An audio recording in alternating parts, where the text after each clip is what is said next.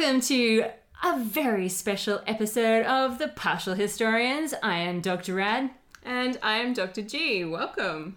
So today I am more than averagely excited, Dr. G, and it's not because I'm back on caffeine. Oh, wow. Yeah. Why are you so excited? It is because we get to not only talk about one of my favourite subjects ever, Agrippina the Younger, but we get to do it with someone who is a huge expert in the field, Dr. Emma Southon, from the History is Sexy podcast and author of a recent biography on Agrippina. Welcome to the podcast, Emma.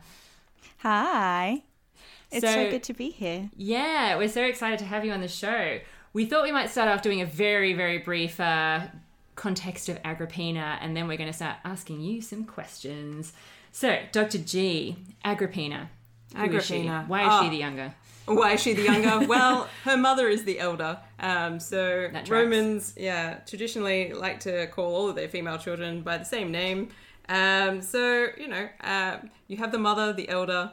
You have her daughter, the younger. There are other daughters. Not all of them survive.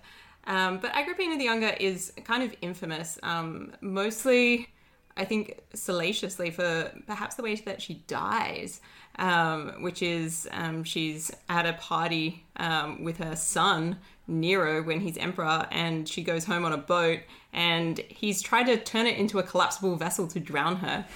And that doesn't succeed because it turns out she's a powerful swimmer. So Mumsy does not die. And so then he has to finish her off some other way with some henchmen. I feel like, that's they're the sort of moments of Agrippina the Younger where I'm like, you know what? I want to know more about this woman. Yeah, way to start at the end. Spoilers. Yeah, so she lives between about 15 to 59 CE. And she's part of this family called the Julio-Claudians, who are the first imperial dynasty to rule over Rome. These people are related to Julius Caesar and Augustus, who some people might classify as like the first emperor type person. And Agrippina the Younger, it has the good fortune to be blood related to him, like directly descended from him, which is That's pretty important. Pretty important, yeah. Because he's a pretty awesome guy in people's opinion at the time, not mine. Yeah, and I'm wondering if Emma could step in here and explain just why it's so important that Agrippina the Younger's bloodlines. Because Julius Caesar claimed descent from Venus, and therefore claimed a kind of divine blood.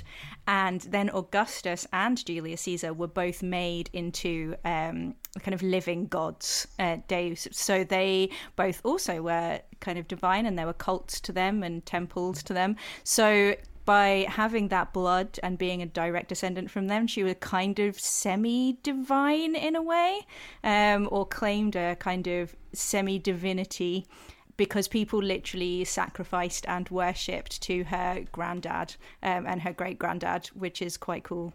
Definitely. Not a bad place to be at all.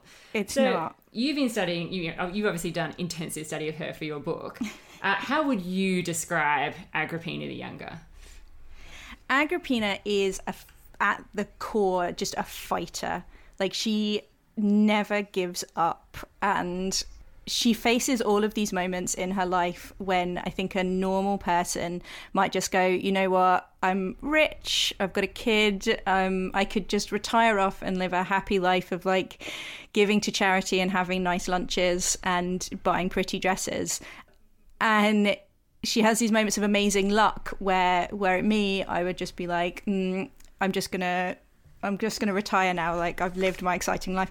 But she never gives up. She's always fighting, even up to the last moment of her life. Like when you say that she was eventually killed off by Nero, like it took him several attempts and eventually he had to stab her, and she even fought at the like final moments of her life. She never stopped fighting to be present in public life, to have a voice of her own, and I think that probably made her quite scary to be around. I think that there's a picture going around yesterday that somebody has made all of these famous figures from history and has kind of turned them into modern, like what they might look like if they were alive today. And the picture of Agrippina looks like she is on the verge of releasing a guitar-based cover of a 1980s pop song. And she has this kind of wavy hair and this soft lips. And I feel a bit like she might look more like she was about to kind of cut your face if you said a bad word. Yeah, I feel like, Wall Street lawyer, like really highly paid. My imagination of her, in terms of her energy, is basically Margaret Thatcher. Like quite buttoned up, quite severe. You wouldn't want to kind of crack a joke necessarily, like very serious, and would absolutely cut you. She's taking in everything and she knows where you live. Oh no. Yeah, exactly. And if you're her friend, then she'll be great to you. But if you are not, then she will hurt you. Nice. Okay, well, that gives us a pretty good overview of her personality.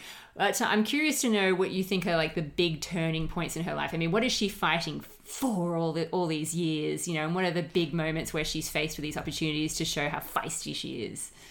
So what she's fighting for is the Julian side of the family, basically. So the Julio-Claudians are two families, the Julians, coming from Julius Caesar, and the Claudians, who are an equally ancient family, and they come together in Augustus when he marries Livia, and Livia is a Claudian. And the Julians are the divine side of the family, and the Claudians are just old. We've actually already met them in our podcast. That's very how old severe they are, patricians. Yeah. Exactly.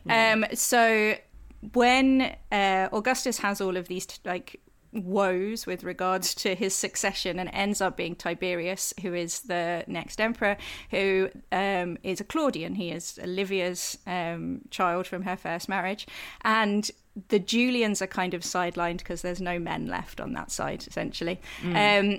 And what Agrippina is fighting for is what her mother was fighting for, which is to have the Julian side of the family be back at the top, to have a Julian next emperor, regardless of how she does that. And what she wants, what Agrippina the Elder wanted, was her sons to be emperor, which she got eventually after she died. And what Agrippina wants is her son to be emperor. So the big turning points for Agrippina the younger there's this point where her mother and both of her brothers are exiled and then executed by Tiberius, which is a very severe low point for her.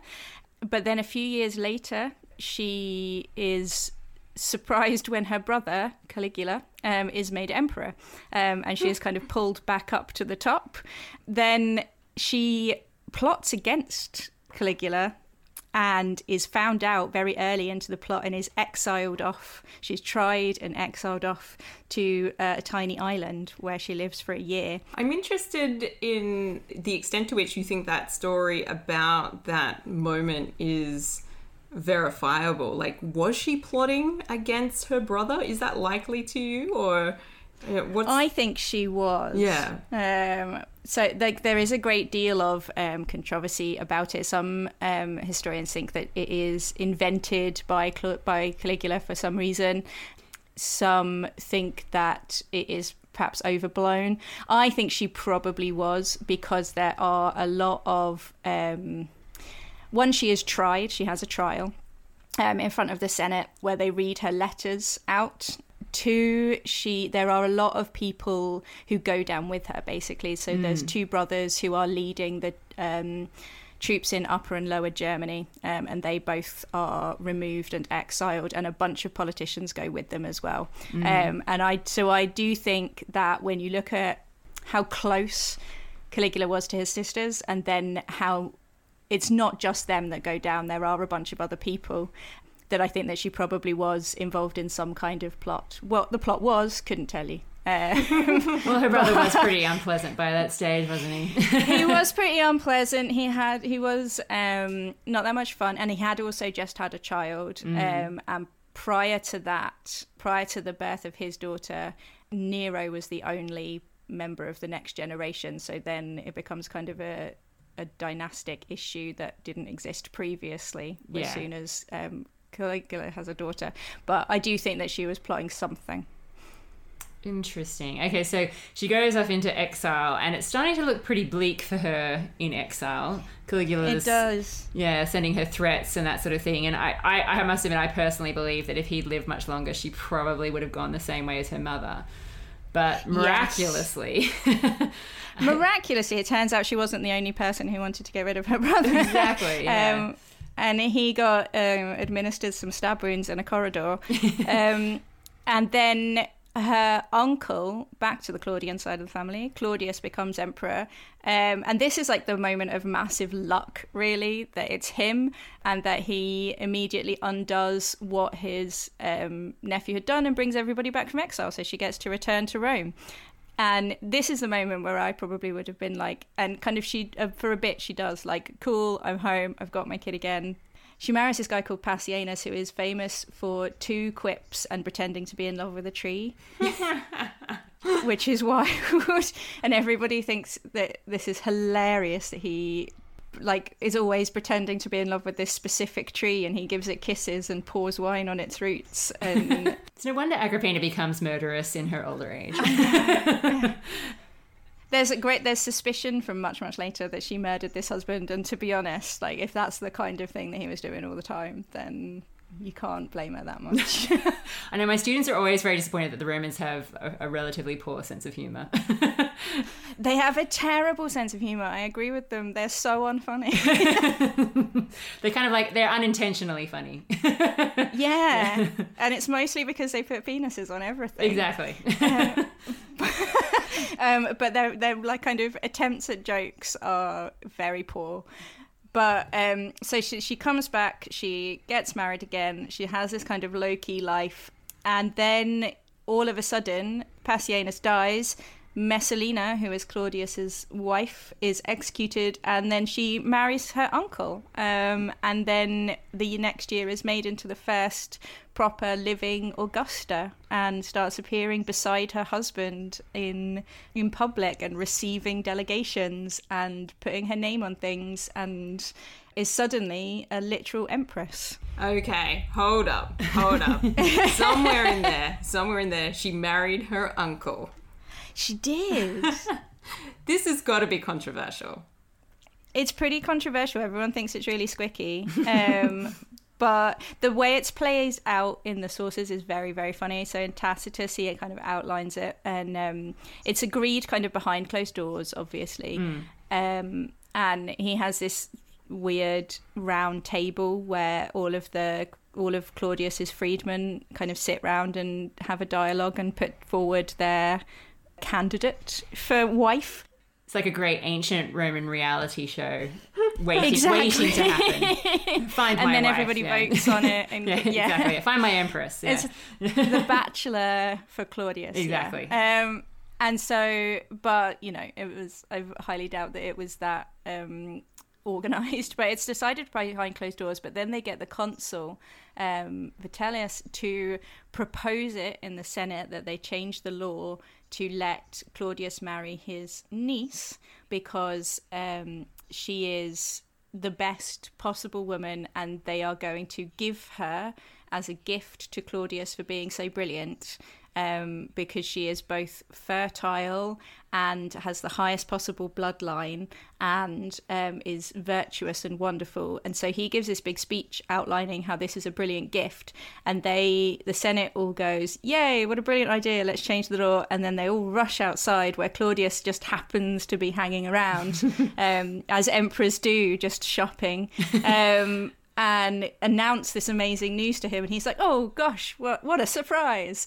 And it's all like it's like a play. It's bizarre, but yeah, they changed the law, and everyone, as soon as Claudius is dead, everyone's like, "Ugh, gross." But you wouldn't want to say it while he was still alive. No, he was a bit renowned for being quite stabby, so they didn't say it while he was alive at the time. They were like, what a brilliant idea, I can't believe we didn't think of this before, the Egyptians do it, why shouldn't we? The actual way that this may have come up is completely lost, and is shrouded in kind of tropes of ancient literature. So they have this round table discussion between the the freedman, and then you also have Agrippina flirting with her uncle and sitting on his lap and kissing him, which sounds unlikely, frankly. Well, as I said, it's playing into the negative stereotypes about both of those groups, isn't it? In that, the freedmen are often played up in the sources as having huge amounts of control over Claudius, because they're exactly the kind of people that should not have power over anyone, but particularly someone like Claudius. And Agrippina is often portrayed in our sources as being incredibly ruthless when it comes to using sex as a weapon to get what she wants. And Claudius himself is positioned as maybe not the best candidate to be emperor. He's kind of like a sideline figure. Everyone's a little bit surprised that he manages to get in there at all. And they're all quite concerned about his physicality, which for the Romans seems to relate directly to their understanding of morality. Yeah. He stutters and stumbles and is a bit hunchy and trips over his own feet, and also has limited control of his reactions. Apparently, he likes to, when he laughs very hard. I know how he feels. There's this brilliant story of him when he's giving his first ever speech, like talking about one of the books that he wrote. So basically like a book tour. And somebody comes in late, and a very fat man comes in, sits down on a bench and breaks it. And he starts laughing. Everybody has a bit of a laugh and then picks him up and then gets on with it. But he just won't stop laughing. Like 20 minutes later, he's still laughing at the image of this man falling off a chair. And so he's considered to have limited control of his emotions, which people find, like, Romans are obsessed with control, especially for men, controlling yourself, controlling your body. And so they find this to be morally very dubious indeed. Yeah, so it's a bit of a problem for him. And so when you think about this as a kind of a love match, the idea of this man with his uncontrollable laugh and his ability to trip over his own feet, drinking problem. I think maybe a drinking problem. Yeah. Being approached by his niece, who is a full-grown woman, has her own child, a few marriages behind her now, cozying up to him. The image is just bizarre, and I wonder to what extent we're seeing sort of an invective against Agrippina and kind of women in general who are seeking out a sort of a position of power, and the sort of the tactics that a woman has at their disposal in order to try and make that happen in the constrained circumstances of Roman society. I'm always slightly dubious of it, and I think that there is always, less so these days, but there's kind of that trend to reclaim it as you say, like a woman using what she has. But it always still feels like super reductive, like that is all she has, that she couldn't possibly have persuaded him with her words or her brilliant personality. Like all she has is tits and ass. Heaven forfend that as relatives they might have something in common and actually get along. Exactly. Remember when I was 20 and you were a baby? Yeah. Remember when literally I held you as your uncle because I'm your dad's older brother? Yeah. I mean, I've read enough copies of Love It magazine to know this does happen, but not generally with that kind of age gap. But my feeling is that when you then look at what she does with the power that she gets, like she is very controlled, and people find her super weird because she's not luxurious and slutty. Like she doesn't have 50 lovers, is not killing people for their gardens like Messalina allegedly. Yeah, she does seem to have a real political plan and an agenda that she's operating for. Yeah, and she seems to really like politics. Like, the stuff that she does that they find icky is her, like, trying to get involved with the Senate and trying to have a say in how they deal with the Jerusalem problem. Like, she's the thing that she seems to really enjoy and be very good at is diplomacy and negotiation and talking to people and making deals, which obviously Tacitus in particular finds weird. He keeps calling her masculine and like monstrously masculine because she does this, and this isn't what women are supposed to do. Women are supposed to be Messalina. They're supposed to be sex crazed and only want jewelry and pretty dresses, and she just doesn't. And in fact, when Nero eventually becomes emperor and he tries to placate her after they've had an argument, he gives her a pretty dress, she is like, what the hell is this? When have I ever suggested that I like pretty dresses? Like, when I like, she always is dressed very kind of, not modestly, but conservatively. Yeah, exactly. Conservatively, she's plain dressing, and she dresses for practicality rather than for prettiness, except that one time when she wears a really gold cloak in order to show off, which is cool. Yeah, and that piece is obviously like a sort of military inspired. Like I always think of like the modern sort of military jackets that women can sometimes wear. I always think of something like that she'd be rocking out. And it's so obviously to draw on, as you say, the kinds of thing that she's interested in, which is power, Yeah. It's a statement piece. It's a real statement piece. It's a gold military cloak, and she turns up at the first attempt to drain the Fucine Lake wearing it, and everybody, Pliny the Elder was there, and he writes about it. He's like, everyone was just amazed at this sparkling gold military cloak. But again, it's a masculine piece of clothing. Like, she plays up on this this idea of masculine power rather than feminine influence, which she has no real interest in. It's really, it's interesting. It's one of those things that's actually always really drawn me in with Tacitus's account in particular of Agrippina. The fact that he does keep, as you say, dwelling on the fact that she's got this real masculine sense to her power and the way that she operates. Do you ever feel, because Tacitus is notoriously negative about Agrippina the Younger, but do you ever feel like he does actually have a sort of grudging admiration for her? Because if she had been a man, she would have been amazing. Yeah. I think that Tacitus is such a misogynist that he just can't see anything but her femaleness. Right, yeah. I think if she had been a man, he would have adored her in the way that he adores Agricola. And he would have written glorifying biographies of her. But because she is a woman, he could only see her as the height of decadence and failure. And his annals are constructed so that she sits there as the great big bad, like the monster that comes to ruin everything. And it's literally just because she is a girl. I think he's kind of obsessed with her in a way that he probably like in the way that misogynists often do, kind of fancies her. Yes. Like, it's a bit like, pulling your hair in the playground because he fancies you. Like, he just goes on about her so much. He's like always thinking about Agrippina. He writes more about Agrippina than he ever does about his own wife. In a way, this is the fact that Tacitus has to navigate this, I think, bespeaks highly to just how influential she manages to become within the constraints of what she faces. So it's like she wants to be involved in politics, and we can see the ways in which she is involved in politics. Like, she does leave a mark, and this means that he can't avoid it. He can't. And he obviously read her autobiography as well, The One Woman to Write One, and he quotes a couple of lines from it. And he is obviously kind of not impressed, but it leaves an impression on him, like a very strong impression. The fact that she was able to write a memoir, which is written in the we know it's written in the same style as Julius Caesar's Gallic Wars. Like, the genre is that. So amazing.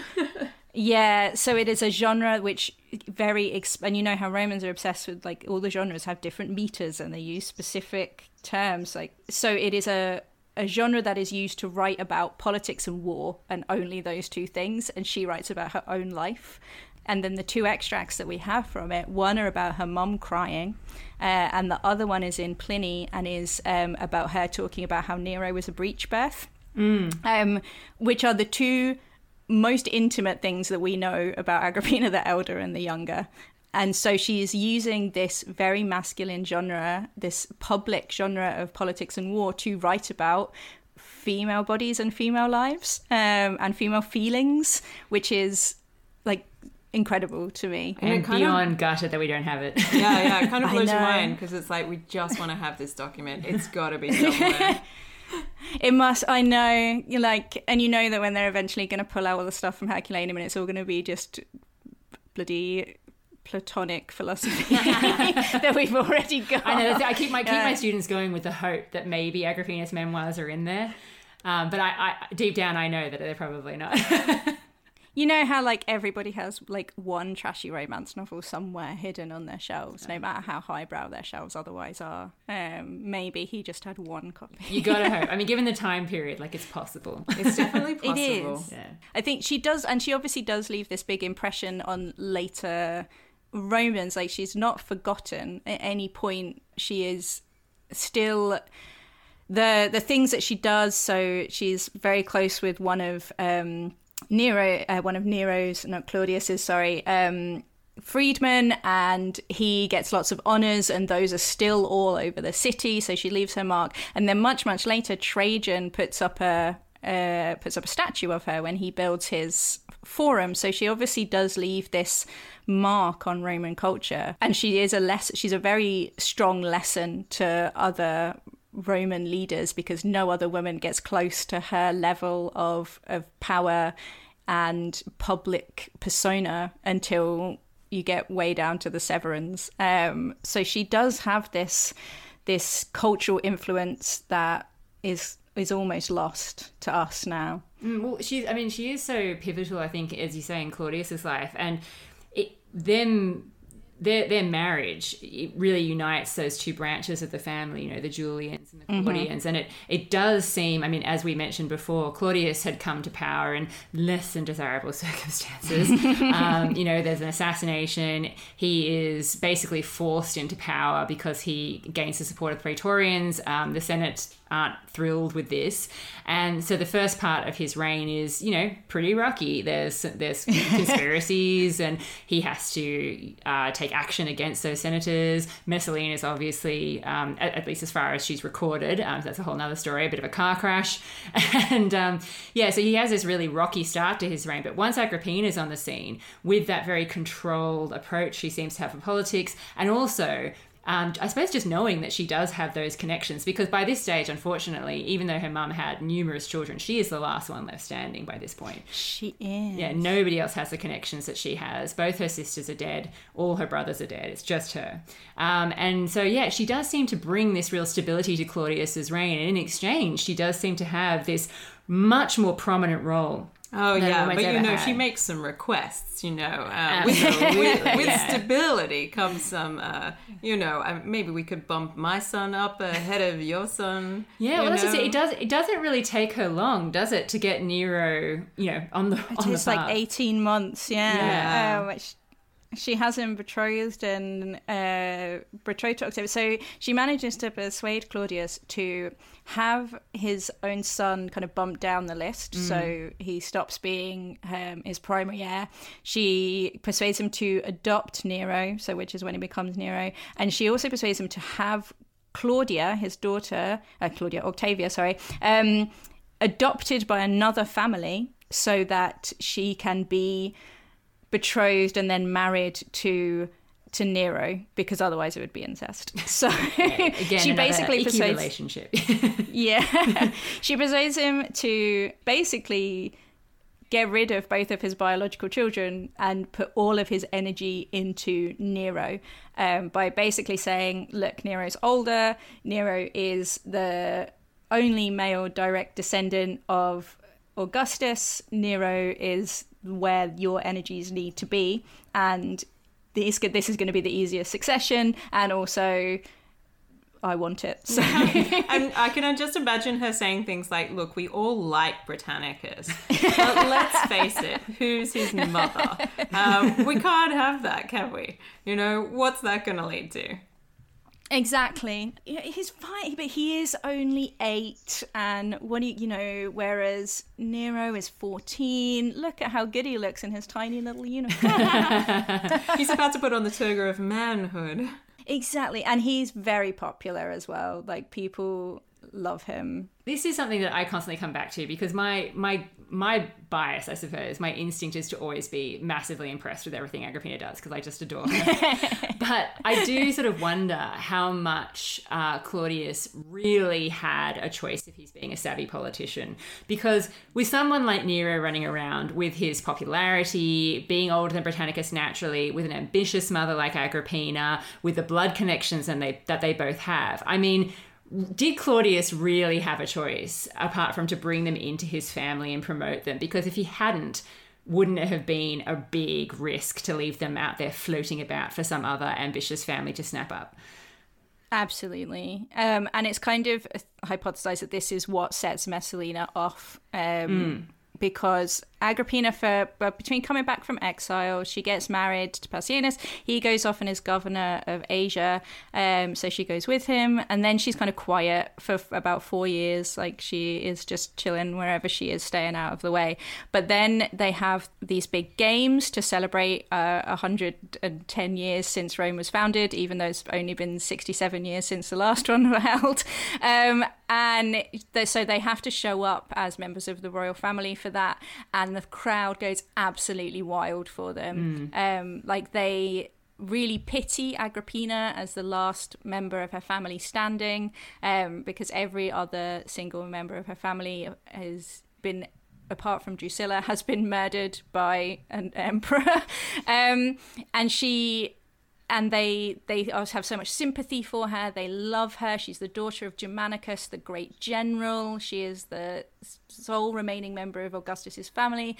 They love Nero, who is kind of just coming into his teenage years and looks adorable, and so they go absolutely wild for her, and they do not go wild for Messalina and Britannicus. They're just like, yay. To be fair, they didn't know that Nero was going to get a chin beard in like 10 years' time. They didn't. They could never have known, or that he was going to force them to listen to quite so many of his songs. No, that's right. Yeah, so basically I suppose the next big turning point is that, after she gets all these honours and, everything happens for her in Claudius's reign, we then have this big turning point in 54 when Claudius dies. And yes. The big question, of course, is did she do it or did someone else? See, I go back and forth on this all the time. Yeah. But my general, where I still stand, what I said in the book, and I still stand it, is that every single source, like every single one of them, including Pliny, who is contemporary, says that she murdered him. There are with every other emperor who dies, there is a kind of a standard version of events, which is that he just mysteriously dropped dead, and then a secret version, which is that he was poisoned. Whereas with this, the standard version of event is that he was poisoned, and there's no secret version that he just happened to die of liver failure. Yeah. Every single one of them is like, oh yeah, she killed him. So presumably she did that because there was some potential threat perhaps to Nero with Britannicus getting a bit older, or Claudius just wising up a bit perhaps. He seems to be, so he's kind of hitting 14, 13 and is about to get his toga of manhood, and Tacitus is writing in a very literary style, but he basically suggests that Nero is beginning to have a competitor in Britannicus, that Claudius is starting to look at Britannicus and say, oh, look at my son. Maybe my son could be a co-emperor. Maybe my son could also have this nice thing that maybe he could be prefect of the city of Rome, which is what Nero is at 14, which is ludicrous. But and Agrippina's like, no, we had an agreement. I'm just going to have to get rid of you. So This has gotten awkward quickly, my husband. Yes, and obviously she can't talk him out of it, or has failed to talk him out of it, or has decided that she just can't be asked to talk him out of it anymore. He is getting on anyway. Yeah. I feel like it has to be kind of desperation, because Nero's clearly not ready. But she miscalculates this one pretty badly. But I think that she does do it. I think she poisons him. She gets some mushrooms, a particularly succulent mushroom, puts some kind of poison on it, and has him dead within a couple of hours. And then she does this spectacular job of stage managing events in the aftermath of Claudius's death, so that she's sort of saying, oh, he's fine. It's very Weekend at Bernie's. And yes, it is. Yeah. Everything, he's all right. Exactly. While she's getting Nero into place, yeah. Yeah. So everybody comes crowding outside because they hear the emperor is ill. And that always sounds vaguely ridiculous. But then I remember how many people go out on Christmas Day in England to go and sit outside the church where the Queen goes. And I figured that if the Queen was ill, 100% people would go and stand outside Buckingham Palace. So fair enough. So she keeps having people announce to the crowd that he's ill, but he's all right. He's ill, but he's all right. He's ill, but he's all right. And then all of a sudden comes out and goes, he's dead. Here's your new emperor. And she has already got the Praetorian Guards and the Senate and everyone to agree that Nero is the new emperor. So everybody's kind of like, oh, okay, hi. So yeah, she does a very good job. That bit is, in Tacitus particularly, written up in the identical style to the way that he describes how Livia deals with Augustus's death. Absolutely. Which is what makes it suspicious to a lot of people. Yeah. But it's just... like, there is a trope there, and Tacitus has never shied away from a trope. No, exactly. And so she manages to finally achieve this lifelong goal to have her son as emperor. And it seems like everything's going really well, because even though Nero is just a teenager, he seems to be really grateful. He gives the password to the guards as, the best of mothers. Yeah. She appears on this coinage in a way that no woman has ever appeared before, and no one ever thought was possible, and that her titles are in the superior position. It's all looking so good. She's got her supporters with Seneca and Burrus, and she's also managed to infiltrate the whole Praetorian Guard. I'm sensing a narrative turn. It's looking so good. And then within 2 years, it's all fallen spectacularly apart.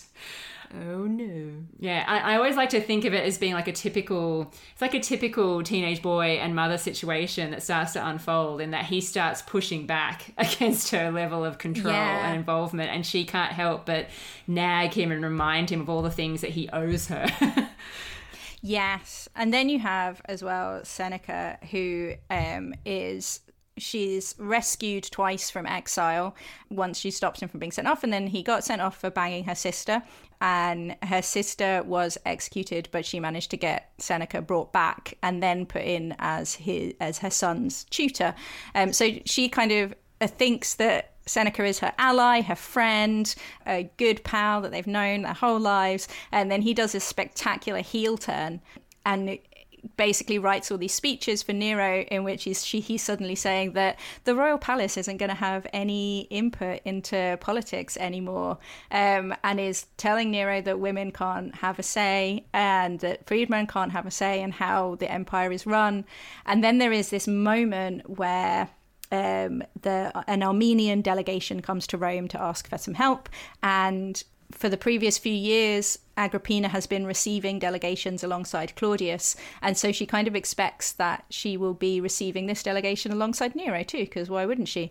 He's her son, he's 16, and so she turns up and steps up onto the dais to take her seat to receive it, and Seneca pushes Nero forwards and says, get rid of her. And Nero has this moment to decide between the two of them. Is he going to kind of say, no, Seneca, sit back down, this is my mother, or is he going to say, no, Mom, you've got to get out of here? And he chooses Seneca, and he stands up, meets his mother, and gently guides her out of the room, and he basically publicly humiliates her. And that's the moment where she knows, and everybody knows, that he has sided against her and has sided with traditional roles for women, and is not going to have her as part of his governing team. And then it all goes further downhill from there, because he falls in love with a freedwoman, which she finds to be disturbing. And they have massive arguments about that, when Seneca is in the background saying, oh, hey, if your mum's causing a problem, you can use my house. Yeah. Gross. Exactly. Such a heel turn. And then they have he's not very nice to Octavia, and Agrippina really likes Octavia because she seems to be lovely, and then they're just constantly having fights over stuff, and everything that Agrippina tries to do, Nero gets in the way. Everything that Nero tries to do, Agrippina's saying, don't do that. Their relationship falls apart somewhat, and this is when he gives her a pretty dress, and she is like, what? Yeah. Get out of here. And this has got to be an incredibly like challenging moment for her as well, because unlike say Claudius, who, you know, she's managed off stage as a corpse, you know, you can't quite do the same thing with your own son. And no, she's found you're herself... not in bed with him, so yeah, look, she's found herself... aren't you, if you're Agrippina? Oh. Hey, we all saw the stains on his toga, right? Yeah. There are alleged, so that's the story that they were incestuous. So there's two versions of the story. One version is that as she is losing her grip on him, she tries to seduce him. So she turns up and is like, look, or you're a teenage boy, or you want a sex, why don't you shag me? And the other version of the story, I know, is that he was in love with her and he had a concubine who looked exactly like her that he used to show off, and that he is always talking about how much he wants to bang his mum. And then there's a bit in Suetonius where they travel in a litter together, and occasionally he would come out with stains on his toga of a suspicious origin. Oh, jeez. The Romans really love accusing people of incest at this time, though. They love this. If anyone stands close to somebody who they're related to for more than 40 minutes, then they're accused of banging each other. Chances are. Yeah. He manages her off stage and into his bedroom. So it's really interesting, actually, after this period, because after things have really fallen apart, as you pointed out, there's this lull where, I mean, as you say in your introduction for the book, we even though Agrippina is tremendously prominent as far as women go, we do really still only see her because of her connections to the powerful men. It's because she's the sister, the wife, the mother of empresses that we get to see her so much. And now that she and Nero have fallen out, there's this couple of years where it's a bit unclear exactly what she's doing. And I love your suggestion in the book that this maybe is when she decided to write her memoirs because she didn't have an awful lot else to do. But that makes the murder of Agrippina all the more surprising in a way, because it seems to almost come out of nowhere. It does. Like the way that all of a sudden Tacitus is talking just about stuff going on in the empire again, like he does all the time. And it's just kind of, and this is a debate people had, and this is a thing that happened, and here over here there was a problem. And she just vanishes for 5 solid years. And then just out of the blue, Nero's decided to murder his mother. So she has to still be around and being a nuisance to Nero. A prevailing theory is that he wanted to get rid of her because he wanted to marry Poppaea, and his mother would never let him divorce Octavia, which she wouldn't have, to be fair. He never liked Octavia. Octavia seems to be a nice girl, like a perfectly nice girl, and he is not a nice boy. No. So and so that is a very popular theory. It's a popular theory at the time, and it's still quite a popular theory. But obviously, if she is not going to allow him to marry Octavia, then she's still very present in his life. She's still present in Rome. The fact that he tries to several times to make it look like an accident, because he doesn't want to lose her popularity. He doesn't. What he wants is for her to die of quote unquote natural causes, so that he can then be the mourning son of the beloved mother, and he gets to have his cake and eat it. And also, there is a suggestion that he asks Burrus to just go and give her a quick stabbing, and Burrus says no member of the Praetorian Guard is going to kill the daughter of Germanicus. They are more likely to turn around and stab you. So she obviously still has this presence in Rome, this popularity. She's still there.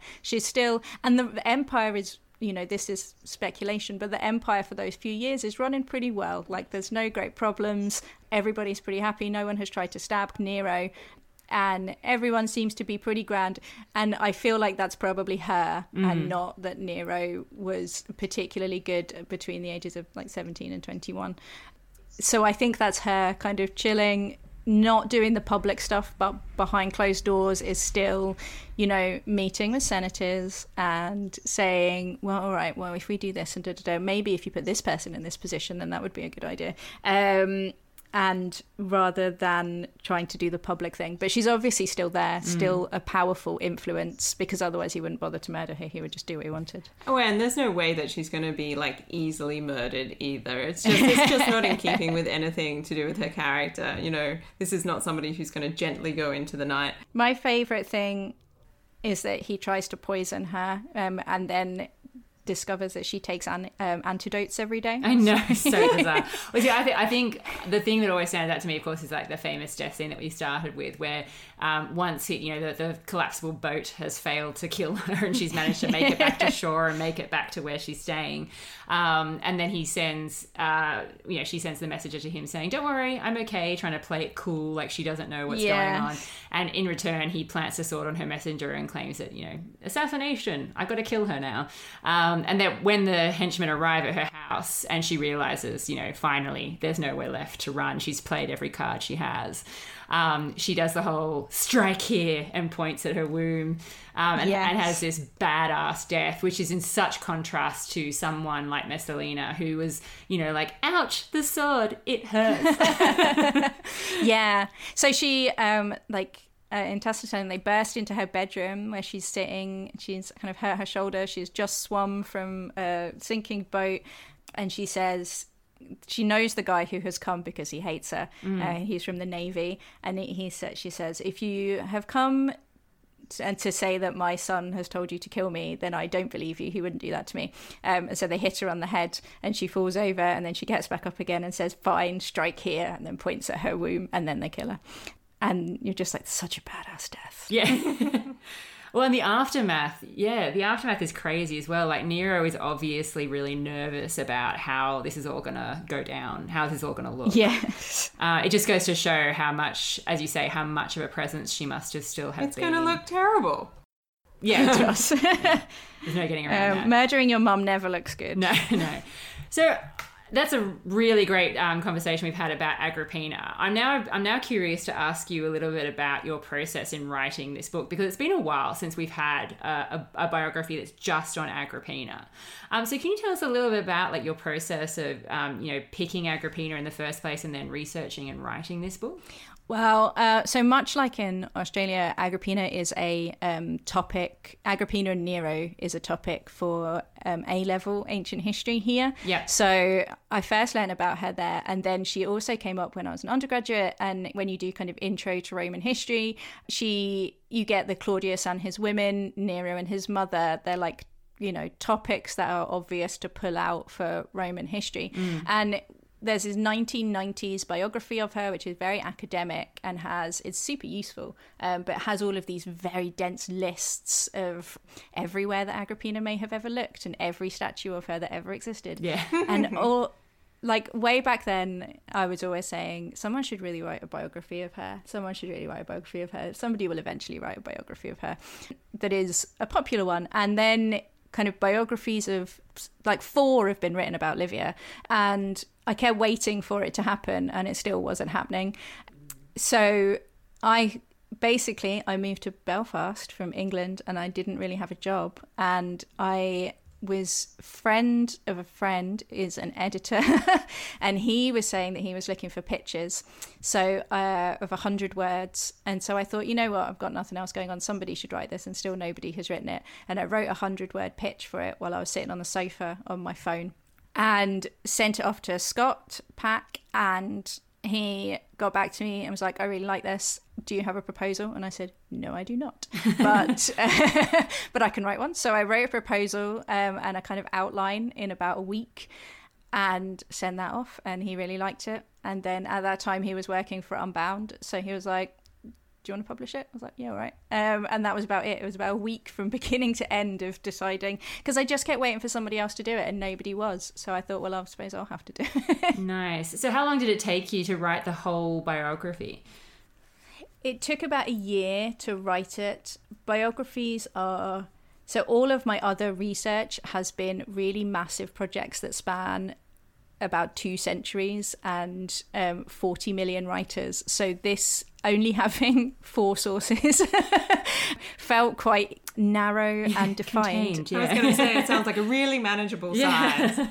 Yeah, and with biography, you kind of have a fairly natural linear progression, unless you want to write, you know, like a life told backwards or something. Like you start at the beginning, you keep going through to the end. The toughest bit is writing the beginning, where she is absent from. You can't not tell the story of Agrippina the Elder and Germanicus, and what happens to them, and the perceived murder of Germanicus, and then the murder of Agrippina, and what happens to her family.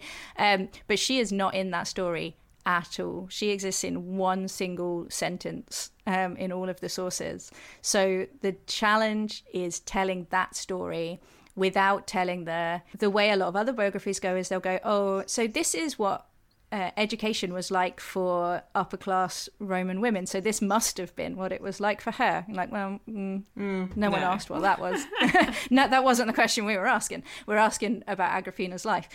So I didn't want to go down that route, and I wanted to tell that story of her childhood and her upbringing, but she's not in it, and so that was the hardest part. But then beyond that, you've got Tacitus is a great source. Like, he tells such good stories. Dio tells great stories. Definitely. Once you start digging into the epigraphy and the coinage, which I love, like, she's got such good coinage. Yes. That are just so striking. It's hard to make a coin sound dramatic. We know what you're talking about. We'll post some visuals. Yeah.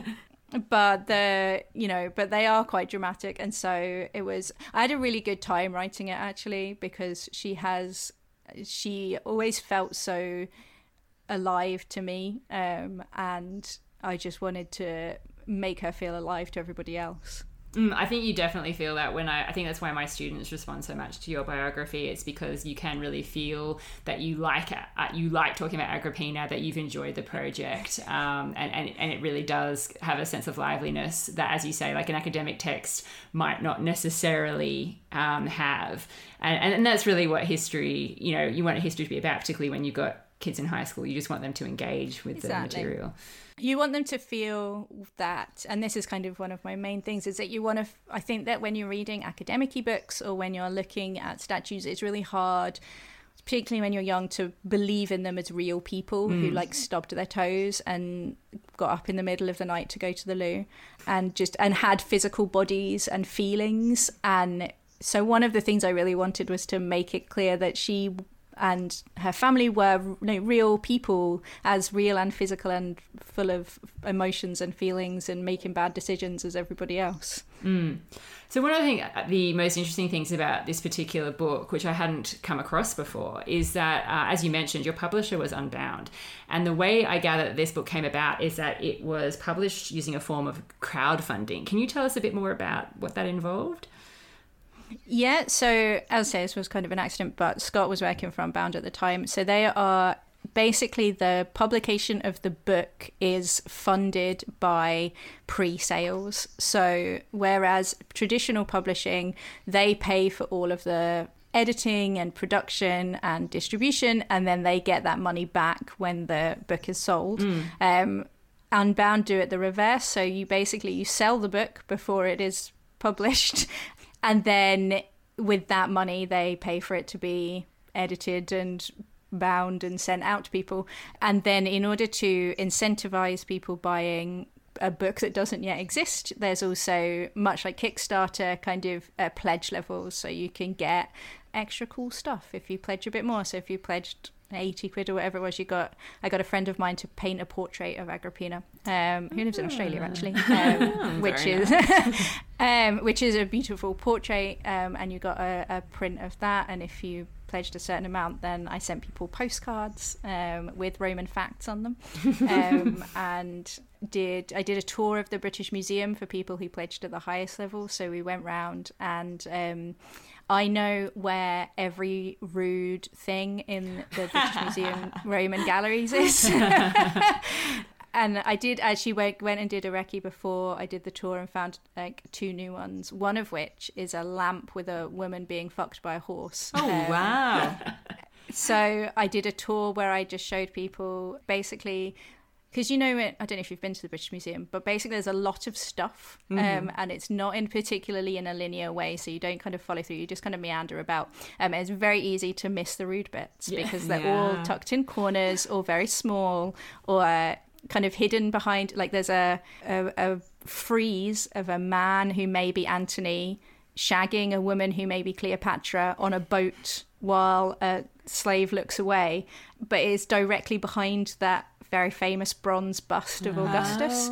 So everybody's looking at that and no one's looking. They're missing all the good at stuff. The very Exactly. So I did it. So people who pledged at that level, I did a personal tour of the British Museum and showed them all. Wow, fantastic! I mean, this sounds like a really interesting way in which like academia is coming into contact with the public consciousness, and it's almost as if this project has enabled you to build a bridge between that really strict form of academic writing and engagement in fun history, which is what people are really, I think, all about. And it's like, it doesn't take much of a conversation getting to know somebody that you haven't met before they realize you're a historian and they tell you how much they loved history.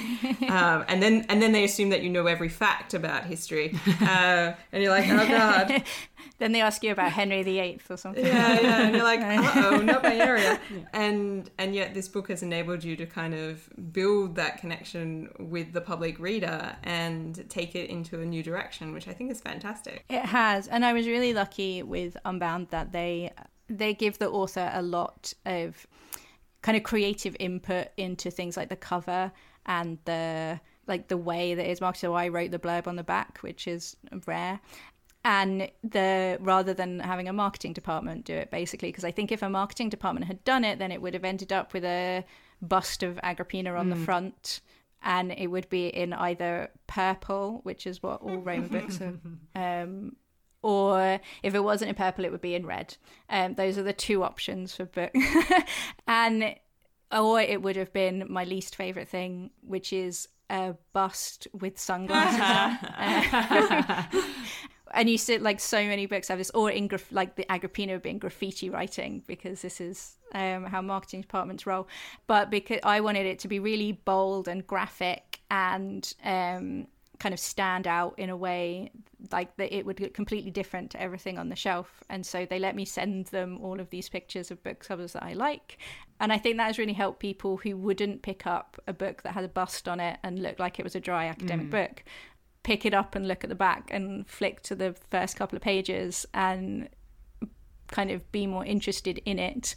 And they also only made me take out the libelous jokes. So they let me keep all the stuff about David Cameron. Yes. I do edit that part out for my students.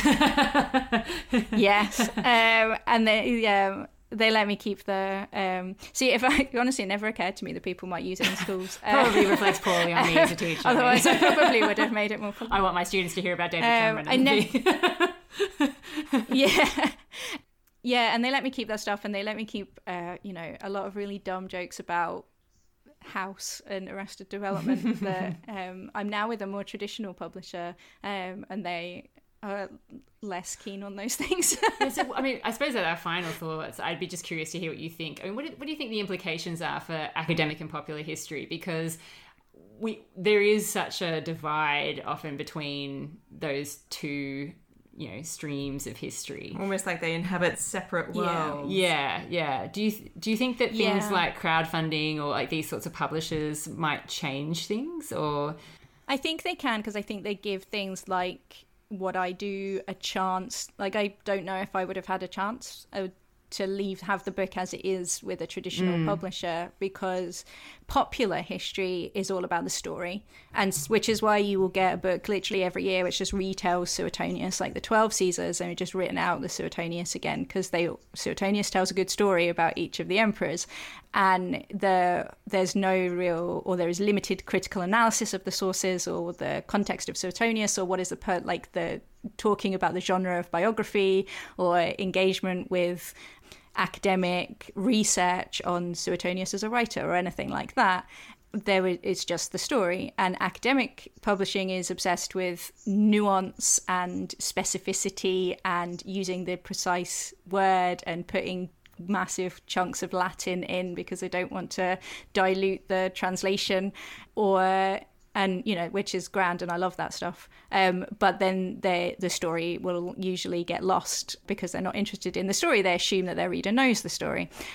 And what I want is a middle ground between those things, which tells a good story, but tells a good story and can use specific terms and can tell a good story about how these sources were created and what the context of what Tacitus is writing is, and that can have critical engagement with the history and academic engagement with the history, but still can tell a good story that is entertaining to read.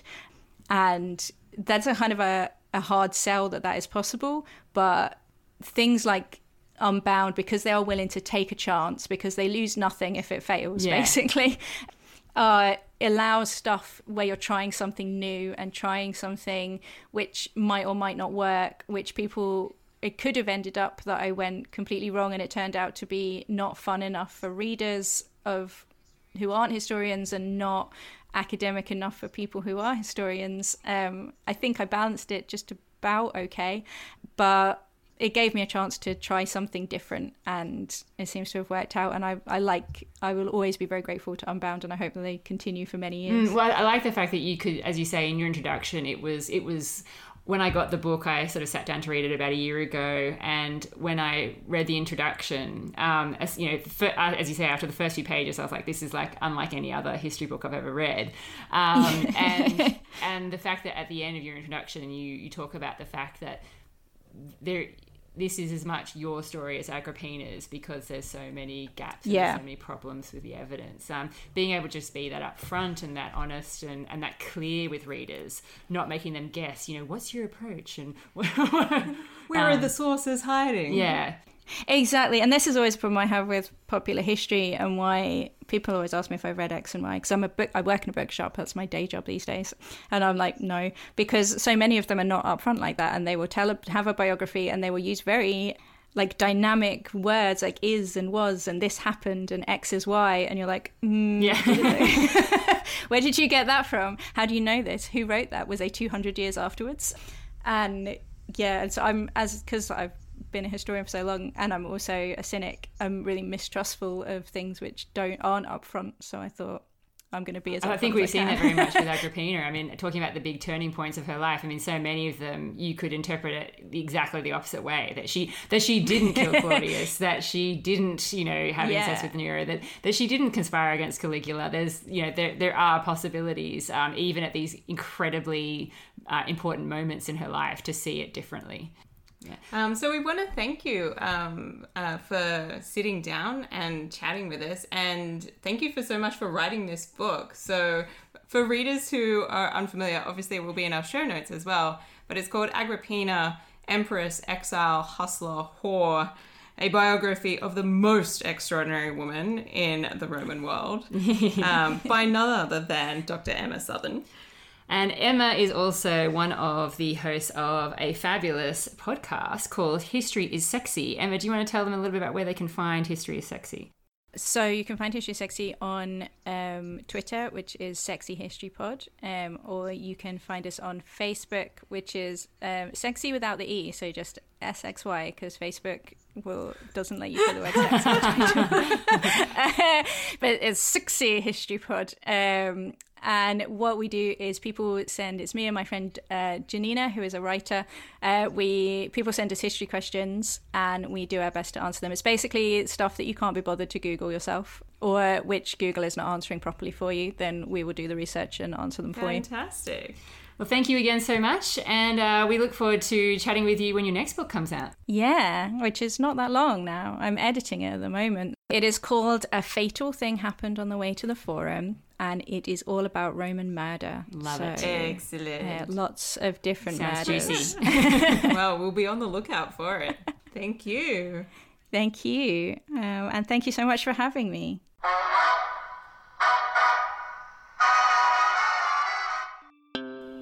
Hello, this is Dr. G. Thank you so much for joining us for this special episode of The Partial Historians. We'd like to send our thanks to our patrons, Adri, Alejandro, Dana, Gunnar, Joel, Justine, Mark, Paul, Roman, Savannah, Sharon, Sean, Tamara, Theodore, and Zara. Thank you so much for your support and helping us to put together the best podcast that we can. Yours in history, Dr. G, on behalf of Dr. Rad and the Partial Historians.